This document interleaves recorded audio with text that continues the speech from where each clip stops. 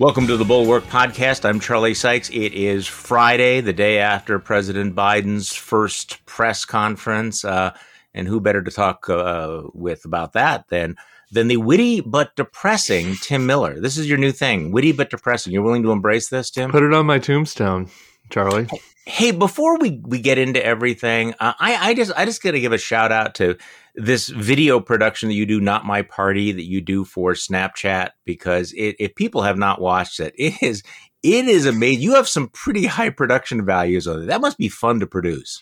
Thank you. Yeah, it's super fun. The producer Drew is amazing, and we put a lot of time into it, which is why we're trying to do bigger picture stuff, because it takes the turnaround time. So it's not necessarily you're on the news cycle witty but depressing takes. You can come to my Twitter feed for that. But this week we did cancel culture, and it's fun. Some pop culture references. We're talking to the teens.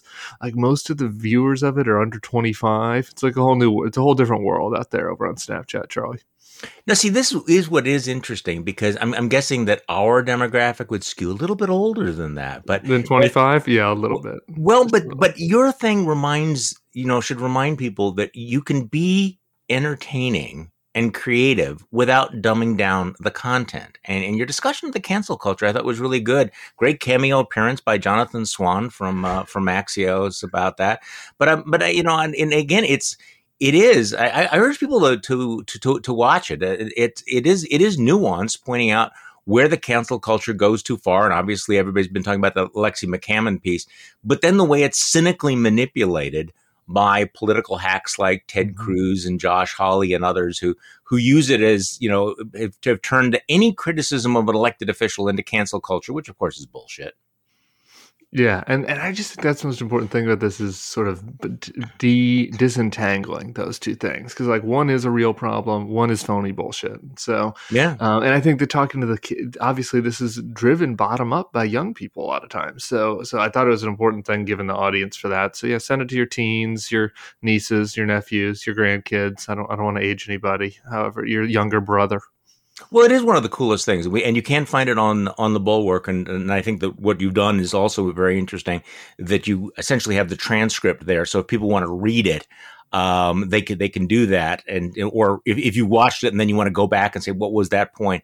It's good. Okay, so it is Friday, and we wake up to find out that Dominion Voting Systems is suing Fox News for $1.6 billion.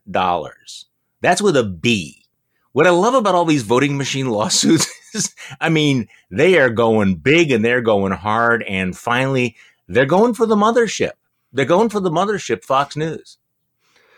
Yeah, Dominion. It's going to be Walmart, Amazon, Dominion. They're going to be owning everything by the end of the decade. It is satisfying. Hopefully they're successful. It is satisfying because, for me, I was just thinking about this morning.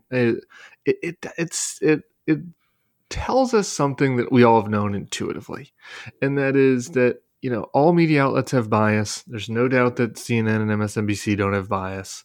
Fox has bias, but that there's something categorically different about what is happening at Fox. And now I guess CNN did get sued over the Covington kids, but yeah. That was, I think, obviously a smaller error. It was an error, but it was a smaller one. This is a fundamental lie that a person in power was demanding their supporters tell, and a functional news outlet spread it for months and months, or not, I guess for 2 months. And so hopefully they're held to account for it. And I think by being held to account for it, it puts a little detail and specificity on, okay, here is what we've been saying the whole time about why Fox is something separate from a news outlet, really. It is an entertainment and conservative commentary outlet. There's nothing wrong with that. There are a lot of commentary outlets out there, but they should be treated in a different category as outlets that are aspiring to do news, even if they fall down on the job sometimes. And I think this also answers the question, or may answer the question, of, are there going to be legal consequences for the big lie? Does our system actually have some sort of guardrail that if you engage in this kind of absolute deception with huge consequences for American democracy, is there anything we can do about it? Are they going to be able to hide behind the absolute malice standard of libel, or claim that it's simply political free speech, or the Sidney Powell argument? Well, no reasonable person would absolutely believe it. But, we are still playing out January 6th. And despite all the efforts to memory hole it, there are the criminal cases, there are the civil cases, and I do think they're all linking. So, and it's notable, Charlie, just really quick, because yeah. as people are down on our institutions, and we should be, and there are a lot of weakening and failed institutions out there. The courts, over the past 5 years, the courts in large part have held up, right? And corporate America, frankly, has held up and held a line a lot of times when it went over the line. Maybe it's not exactly where you'd want them to place the line. Do we really want big companies being the ones that have to, be the ones that are on accountability service for our politicians? Probably not, but it is that is notable, right? That at this time where there is no accountability in our political system, which I'm sure we'll get into today, there is some in these other institutions. So there's a small irony here, in passing, that you have people on the right, like Donald Trump and Justice Clarence Thomas, who have been suggesting that we loosen up the libel laws, make it easier to sue people, maybe have the Supreme Court throw out the New York Times versus Sullivan, which basically says that it's not just enough for you to be wrong, you have to act with actual malice. It doesn't seem to occur to a lot of these people that if, in fact, you made it easier to sue for libel, they would be the ones who would be the most egregiously screwed, because they lie so much. Yeah, this is similar to the Section 230 debate. Exactly. It's like, do conservatives really want to loosen the ability to sue platforms for false speech? Okay. Have you really thought this out, people? So we're gonna come back to January 6th, including the fact that the former guy called into the Laura Ingraham show to comment on this. But let's just briefly talk about the Joe Biden presser yesterday. Yeah. How you thought he did, how the media did. I've called it media malpractice, that you go through a 62-minute press conference, you don't ask a single question about the coronavirus pandemic. I mean, really, you don't do that. But how did Biden do in his first press conference? Yeah, I guess I have a two-tiered thought on my Biden review, which is tier number one being, thank God for Joe Biden. I mean, he just he just repeatedly reminds that he's unique in his party, in a way that he doesn't kind of get sucked into some of this, less popular turf that some in the media and some on the left want to drag him into. He holds the line on his messaging in a way that I think is broadly popular, which is why he's maintaining broad popularity. He didn't do anything that the former guy did. There was no praising of Nazis, attacking journalists, calling people ugly, telling people to inject anything into the body besides the vaccine, which we've now doubled the goal on. So there's this basic competence, basic decency and empathy that is just a huge upgrade. And so in my critique that's about to follow, that comes it's a second order. Yeah, in my newsletter, I quoted your tweet making that point, saying that Joe Biden's presser felt strange yesterday because it was so normal. It was weird because here's a guy who's like talking about substantive issues, and that kind of rattled everyone. That rattled America. Okay, so and I will just say on the substance though, like there are times. There is maybe a political purpose to the, comparing what's happening in Georgia to saying it's worse than Jim Crow. But, the truth also does matter. And that's just not true. Right. I mean, there are plenty of things to criticize with the Georgia law. We can talk about that. But, what's happening down there is not what the bill that Gabriel Sterling is supporting, for example, is it's not Jim Crow, right? I mean, it's bad. It's insane that people in Georgia are changing their election laws because of the president's big lie, but it's gilding the lily, and so that's worth noting. There are other things like it feels like he's shooting from the hip on Afghanistan, for example, when he's up there, it's honestly seemed to me he just kind of decided in the moment that he was going to answer the question about whether we'd be in Afghanistan next year. And obviously, we have Bulwark listeners who are in Afghanistan. We have people that are concerned. We're concerned about their safety. This is a delicate negotiation. That made me wince a little bit. That he's just kind of doing this on the fly in a very delicate negotiation as to how we kind of safely get troops home. So, there are a couple of other things on the border details that I don't think were technically true. So, that there is this kind of challenge, I think, for people like us. Like, how do you deal with that, right? In that we are in this new post-Trump world, in this post-truth world where Biden is clearly demonstrably better than the alternative. But he's still got a responsibility as the president to be a little bit more precise on some of the stuff. A lot of the right wing criticisms were BS. But our job is not to be fanboys here. Part of it is what is the standard to judge him on, and I think that's kind of what you're getting at here. I mean my instinctive standard is that he's so not Trump. It is so refreshing. It's so wonderful that anything he does that is, is like he hasn't spewed 12 lies in the last 14 seconds. So this is an upgrade. On the other hand, if you're a Fox News viewer, you've been marinating in all of this commentary that he's senile, that he's halting, that he's not going to be able to say anything, that he's going to be whatever. Ben Shapiro is completely. By the way, I'm dogging Ben Shapiro on this because the guy has become such a. It is interesting watching how he's become this clickbaity hack. But anyway, so for those people, it's got to be interesting when he's actually quite substantive and quite knowledgeable. I mean, he's Joe Biden. Look, I mean, he's Joe Biden. Joe Biden has been a gaffe machine forever. He is voluble. He doesn't know when to shut up. He will wander around. He will go down, dark alleys, rhetorically.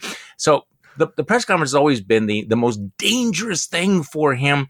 And by that standard, he did just fine. He's not great. He didn't excel. He didn't knock it out of the park. But I thought he was fine. The other thing, though, is just kind of turning the lens around. Press conferences are just stupid. I mean, these things are performative. They are staged events. It's a chance for the media to show off. There's no interviewer in the world that would have sat down one-on-one and not brought up the recession, not brought up, the question of, school reopening or the vaccine rollout or vaccine hesitancy, or what does he think about the state? It wouldn't happen. But you get a group of reporters together and you kind of got that weird group thing. So enough of the stuff about how, American democracy needs more press conferences. Okay, I'm good for a while. I mean, the report. If my grade of Biden was good on an instinctive level, and pretty good, passable with some critiques on a substance level, the review of the press is just Fs all around. I guess maybe not Fs, but Ds. It's astonishing that they didn't ask about the virus. I think part of this is that Biden is doing such a good job and the trajectory is so good, right? And so reporters see it as their job at these press conferences to try to get to do a gotcha, right? To try to get them off. It's why people don't like the press, right? And so instead of having substantive questions, okay, what is it? So you say 200 million, vaccines in 100 days. Okay, so then what's the next step? How many vaccines do we need to get to? What does that mean for schools? I mean, there are a lot of substantive questions that you could then ask. Maybe they aren't gotchas, right? Maybe Biden has great answers to them, but there are things people should know. That's the point of a press conference, ostensibly. And then the political obsessions. Every question is about the border because that's what Republicans are complaining about. Every next question is about multiple questions about whether he's going to run in 2024. Really? Really? Asking him to grade himself and whether he's passing or failing on bipartisanship. And what purpose does that serve? There was a good question on China. I thought there's of course the border merited a question or two, maybe not 18. But the vast majority of the questions I thought were pretty stupid, and I thought that was a miss. They missed the plot big time.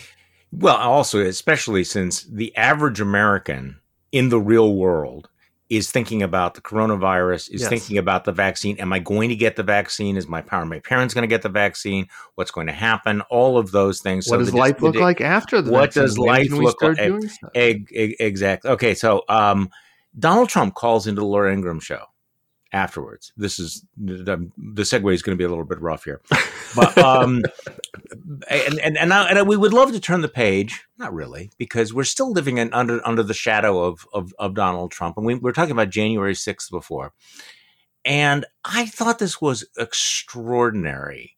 What he had to say about the insurrection, the riot, the way in which the people on the right in general have been, dropping in the memory hole or turning the dial to make it different. The Ron Johnsons, saying that I never felt threatened. I mean, these were, law-abiding people who loved America. They weren't scary like, those Black Lives Matter people. I mean, that would have been scary. Well, here's Donald Trump calling into Laura Ingraham. Now, Laura Ingraham sets it up by asking about the security, but I want to get your take on this, because this whole issue of how do we remember January 6th is going to be with us for a very, very long time. All right, let's play that. It would have been burned down to the ground. Those are the ones you have to worry about. Are you concerned that the U.S. Capitol after January 6th has become a fortress, protecting the Capitol from the people who are supposed to actually be the ones in charge here, not the people who are sitting in the Capitol surrounding themselves by razor wire? I think it's disgraceful. It looks for the world to watch. Absolutely. It's a political maneuver that they're doing. It was a zero threat. Right from the start, it was zero threat. Look, they went in. They shouldn't have done it. Some of them went in and they're hugging and kissing the police and the guards. They had great relationships. A lot of the people were waved in, and then they walked in and they walked out. And I'll tell you what, they're doing things they're persecuting a lot of those people, and some of them some things should happen to them. But when I look at Antifa in Washington, even what they did to Washington and what they did to other locations, and the destruction and, frankly, the killing and the beating up of people, and nothing happens to them whatsoever, why aren't they going after Antifa? I watched this gentleman on 60 Minutes the other night. It was horrible what he said. Are you talking about the former prosecutor who's prosecuting some of? Yeah, this is the former prosecutor who was talking about the possibility of sedition charges, etc. So, Tim Miller, zero threat, hugging and kissing the police, at least the ones they didn't kill, hugging and kissing them. These were good people, and they're being treated badly. They're victims. And what about Antifa? I mean, it's that little soundbite. I mean, you got a lot going on there, don't you? Yeah, I crammed a lot in. Well, before I get to my outrage, can we just take 1 second to appreciate how sad and pathetic it is that he feels like he's got to call into his little safe space Laura Ingraham after Biden's press conference to give a rebuttal. I mean, just how low and embarrassing that. I mean, imagine Barack Obama doing that. I can imagine, even in the mainstream media, I think that there would have been, a sense that Obama's really going to call into CNN after Trump press conferences and do rapid response. I mean, it's pathetic. It's pathetic. It's a person that's desperate for attention, and so we should appreciate that. That this is a sad man. That said, the content that they're putting forth, we've talked about this before, but it's really bad. It's really alarming. And that there are millions of people that are getting fed this stuff, and they are going to just retcon this whole thing, right, and change the reality and create a reality too for 50, 60, 70 million people. And it's happening right in front of us. I mean, you have to make the moment, wait. Okay, let's put that on pause and go remember the videos that we've seen. Yeah. This wasn't that long ago. The violence, that flags beating the cops, the number of people that died, the tear gas, the bear stuff. And here's the president. And you say, just rewriting it, they were hugging and kissing the police. There was zero threat. Nothing happened. You didn't see it. You imagined it. Dozens of police were injured. It's not just Seknek who died and two others who then committed suicide in the following weeks. Dozens of others were injured, serious injuries, lost, fingers. And there is obviously there's no pushback, but again, that goes to what we were saying earlier about the lawsuit with Fox. I mean, this is propaganda, right? Like the idea that he could get away with this, a former president could go on one of the most watched news channels and just absolutely lie about an attack on the Capitol that resulted in the death of a cop that he had instigated and not have any pushback. I mean, there was one pushback, I guess, from Laura, where she was like, well, as the lawyer here, I think, you didn't play that clip. Like, I don't know that we should get into the specifics of the big lie. She didn't want the lawsuit to go up to $2.8 billion, but no pushback on the substance. Not even trying to question. And this is happening across the network. Like there is an entire universe of people who they maybe have seen that video that we've all seen, the horrifying video of the cops, trying to hold the line and their eyes getting gouged out maybe one time, right? Like they showed it the day of, right? They haven't seen that video on Fox. To your point yesterday about the Biden press conference, they're not seeing, the full breadth of his knowledge on issues, right? They're just seeing the one or two times he's stumbling, he's kind of getting lost in his words or forgetting what he wants to say. So, how do you break through that bubble? It's really alarming. Well, and this is not just, tut-tutting and hand-wringing about Donald Trump lying about something that happened a couple of months ago. I mean, this is a continuing problem. I mean, the big lie, you have a great piece in the Bulwark today. The big lie is alive and well in Virginia, which if there's any doubt that people have that this is infecting the Republican Party deeply, read Tim's piece, and you talk about the Republican Party of Virginia. As you point out, the once thriving Republican Party of Virginia has gone all but extinct in less than a decade. Democrats have swept the statewide elected offices, hold both Senate seats, control of both the House of Delegates and the state Senate. Joe Biden crushed Trump by 10 points, nearly 500,000 votes in Virginia, which used to be a Republican state. And yet the response of the Republican Party is to embrace as hard as possible, as closely as possible, the kind of stuff we heard last night. That Trump, Trump, the coup, everything. So tell me about what's happening in Virginia. Well, this is the first big statewide race after the runoffs in Georgia. After, I guess, Trump is officially out of office. This is this year. It's this year in November. And so it has traditionally been, kind of a first look at the way, what the political environment is. It's usually been a tough race for the incumbent, the president who wins the party, or the party who wins the presidency rather, has lost the Virginia governor's race every time but one over the past half century. And so, in a state like Virginia, as you're saying, that has gone from red to purple to blue, you would think this would be a place where the Republicans would say, in a logical world, and not in the world that we live in, if a foreigner had come, a political strategist from another country had come by and said, just looked at this on paper, what should the Republican Party of Virginia, in a state that has gone blue, do in the first election after Trump, after the insurrection? It's probably turn the page, right? Get some fresh blood in there, try to change things up. It's not as if there's an opportunity in Virginia with the Northam scandal. McAuliffe is up. He was in a scandal last time. The schools issue has been hot in Northern Virginia. So you would think that that is the logical, strategic move. And yet, as I looked at what was happening in this race, it's totally the opposite. The front runner right now is Amanda Chase, calls herself Trump in heels, said that the insurrectionists were patriots, attacked the cops for killing the one insurrectionist who was shot, through the window as they were trying to break into the Capitol, said that they were murderers. I thought Blue Lives Matter, but said that the cops were the murderers in this case. She's the front runner in the race. And so, then you've got these two quote unquote. Pro cop killing and pro coup. Yeah, pro-Compton and pro-coup frontrunner calls herself Trump in heels. Competitive category for Trump in heels right now. And so, then you've got these two businessmen that are considered the quote-unquote mainstream candidates, Pete Snyder and Glenn Youngkin.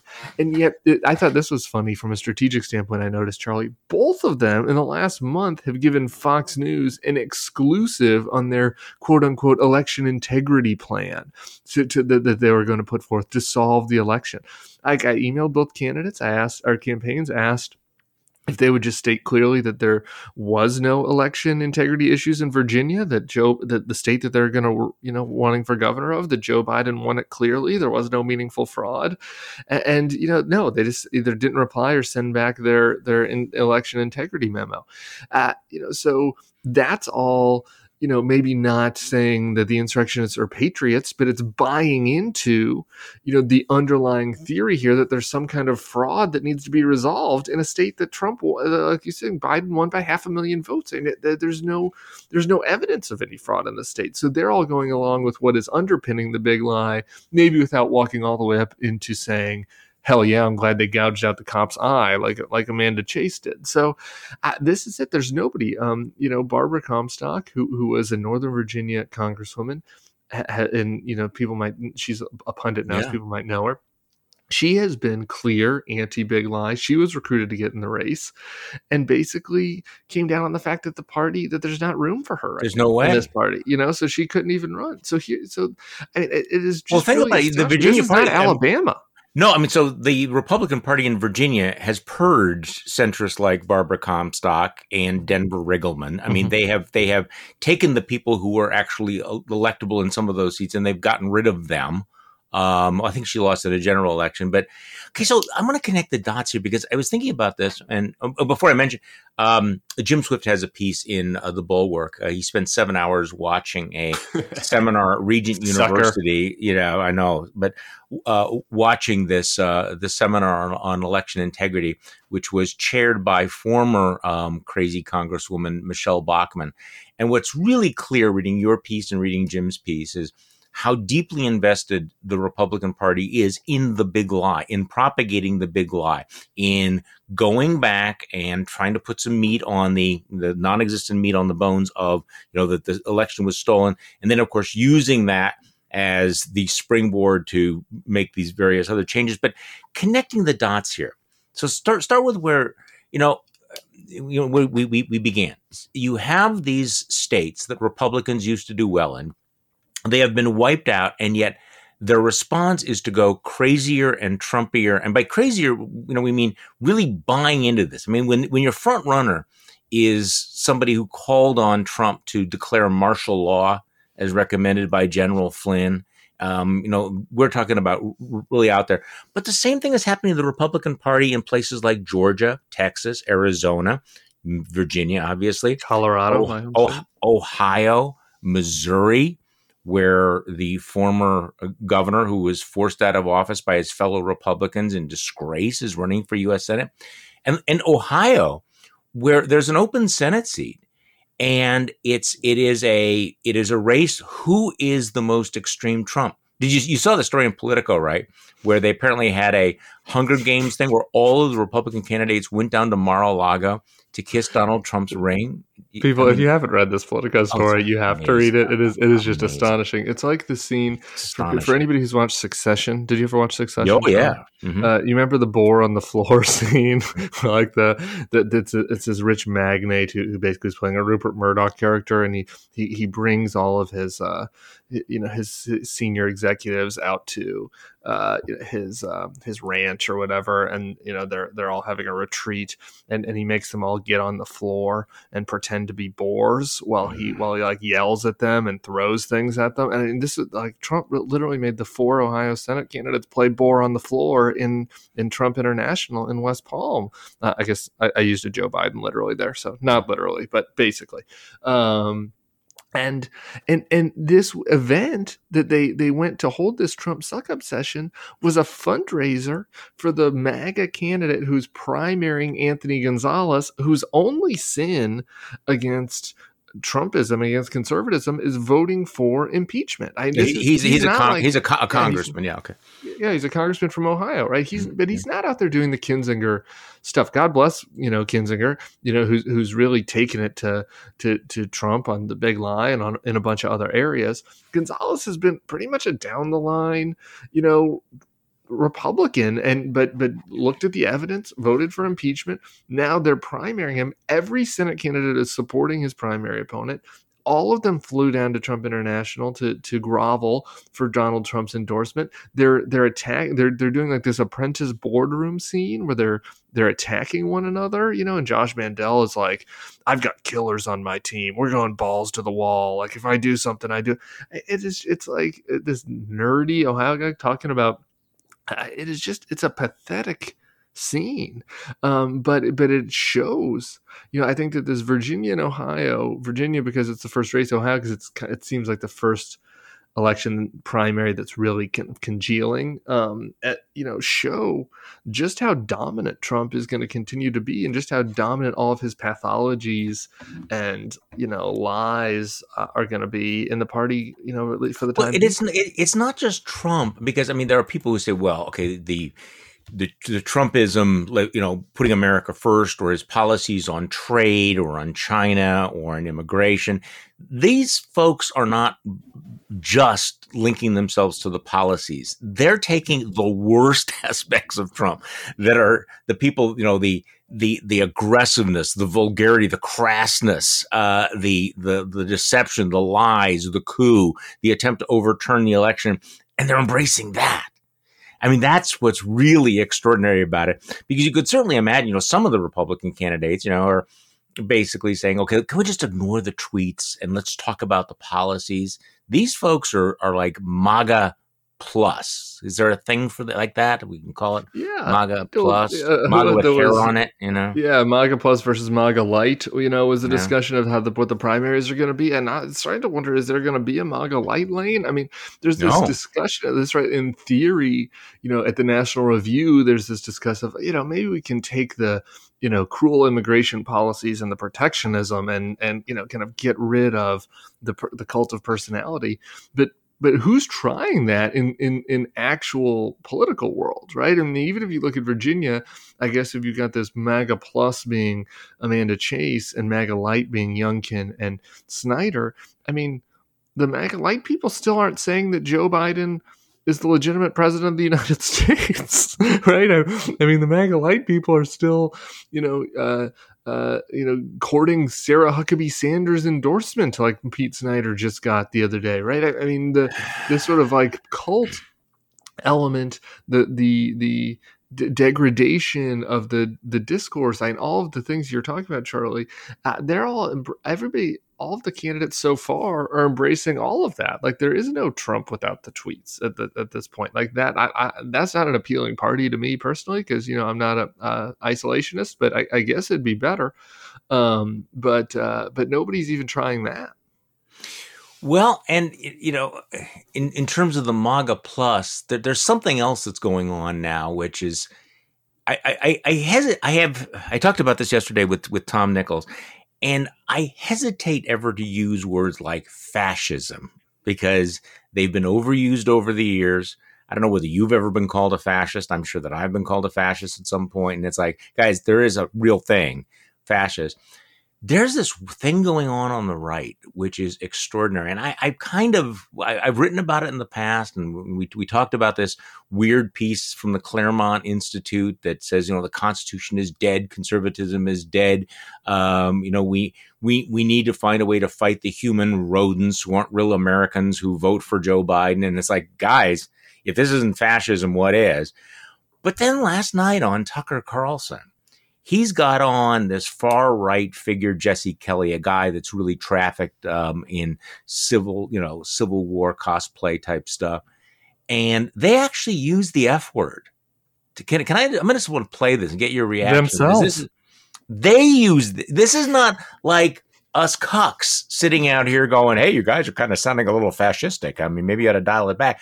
No, this is Tucker Carlson, who brings this really extreme. This is a guy that has really kind of played around with the idea of civil war violence and, all of this stuff. And they talk about, well, let's just play it. I think you make a really solid point about the sadness and the powerlessness that people feel in the face of this. And at some point, people are going to say, why should I follow the rules? Why should I be a good citizen if they don't have to follow the rules? I mean, things kind of break down at some point, don't they? Well, they will break down. They are breaking down, Tucker. I've said this before, and I'm telling you, I'm worried that I'm right. The right is going to pick a fascist within 10 to 20 years because they're not going to be the only ones on the outs. There's 60, 70 million of us. We're not a tiny minority. And if we're going to be all treated like criminals and all subject to every single law while Antifa, Black Lives Matter guys go free and Hunter Biden goes free, then the right's going to take drastic measures. And it's not about Hunter Biden and his drug use. Nobody cares that guy was bumping booger sugar lines off European hookers on the weekend. It's about justice that he's never held accountable for, and none of the Bidens are. But you would be, Tucker, and so would I. Hunter Biden will make us become fascists. And you're absolutely right. We're moving toward actual extremism because they're undermining the system that kept extremism at bay. And I don't think we can say that enough. I'm so glad that you just said it. Jesse Kelly, thank you. Well, really? You bet, Tucker. There they are. You people. Hunter Biden's going to make us go full fascist. Going to make us go extremist because, why should we play by the rules? By the way, these are people who supported Donald Trump for the last 4 years. It's like, and now suddenly it's like, hey, rules, norms, people. By the way, what is booger sugar? Cocaine. Charlie, booger sugar is cocaine, and I think it was kind of a reference to Hunter's extracurricular activities.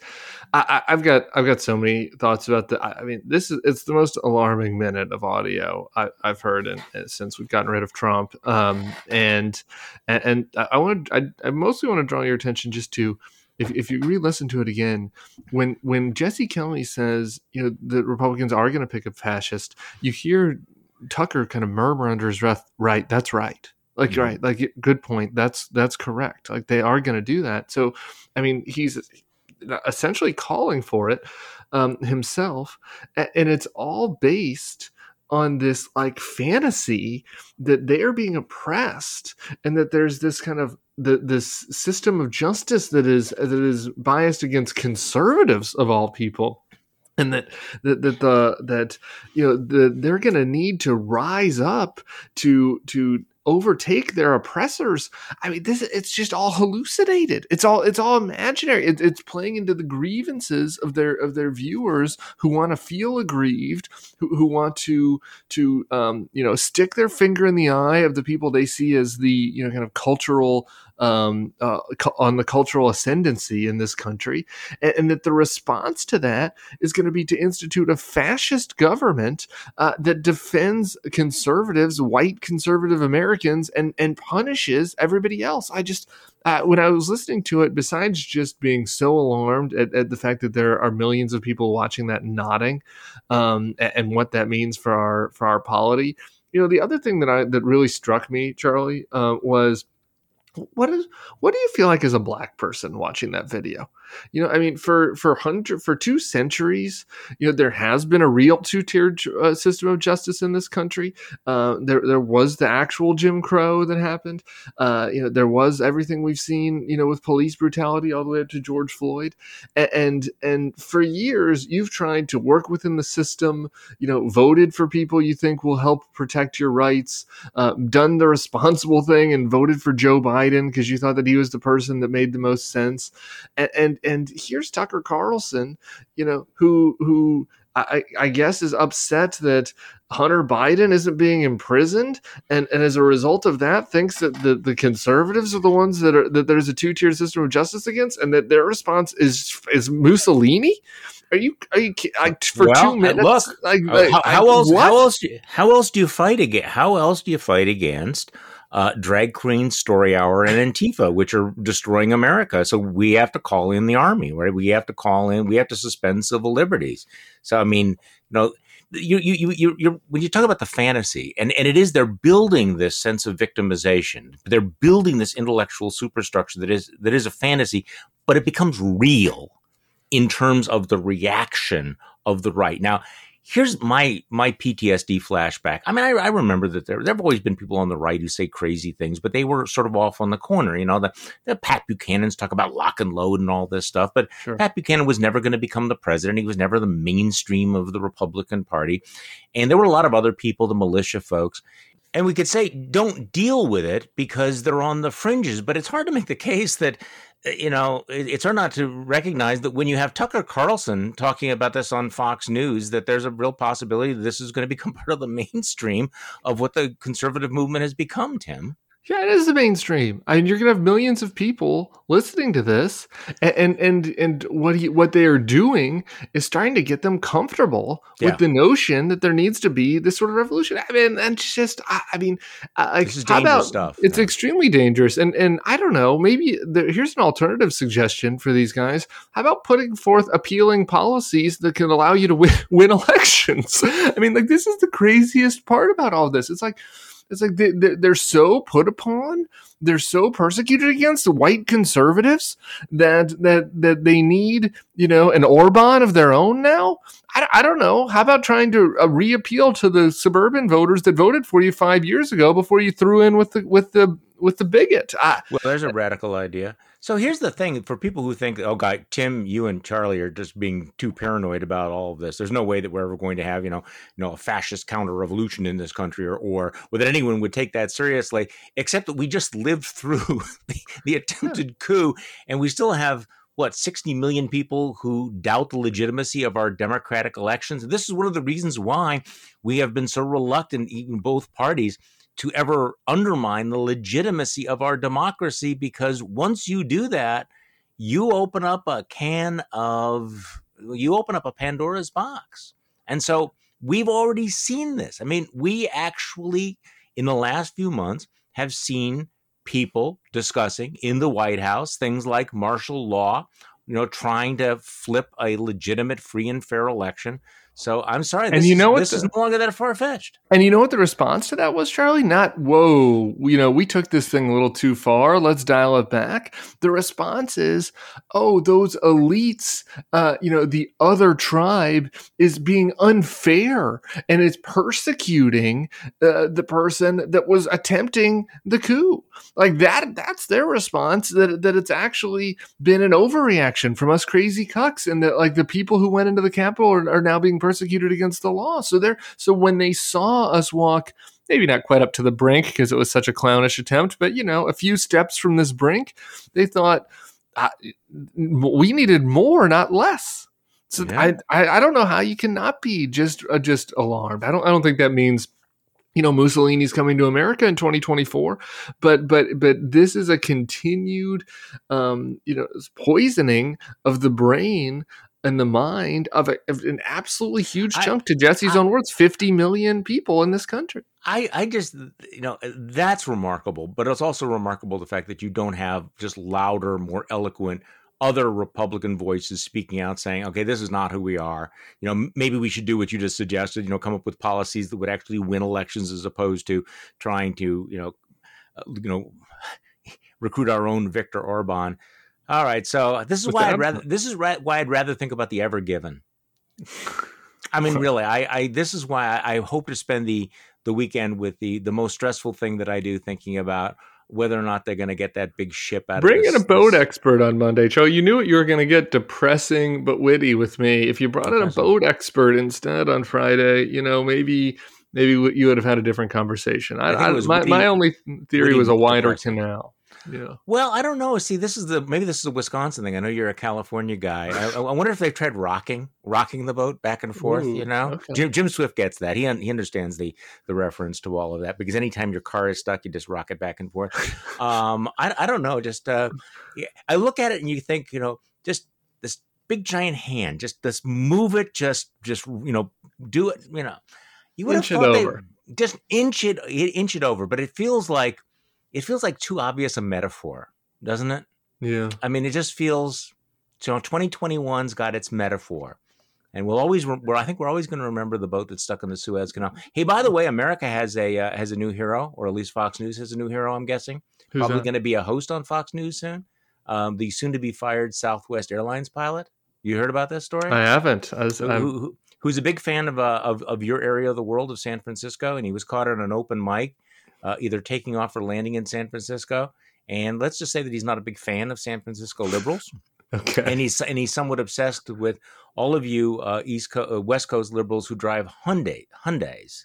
I don't know why he's obsessed with that, but I got a Volvo myself. Of course you do. So I don't know how that probably puts me on the wrong side of his judgment. We probably need, honestly, what we need is to deal with the Hyundai and Volvo driving Bay Area liberals is fascism. I mean, I think that's the only logical solution for how to deal with people who drive Hyundais to their drag queen story hours. And how many? By the way, I don't know. See, how many drag queen story hours are there in America? I can't wait to get back to them. That's all I'm saying, Charlie. If you read the New York Post or you read the Federalist or any of these guys, it's like this is the cultural.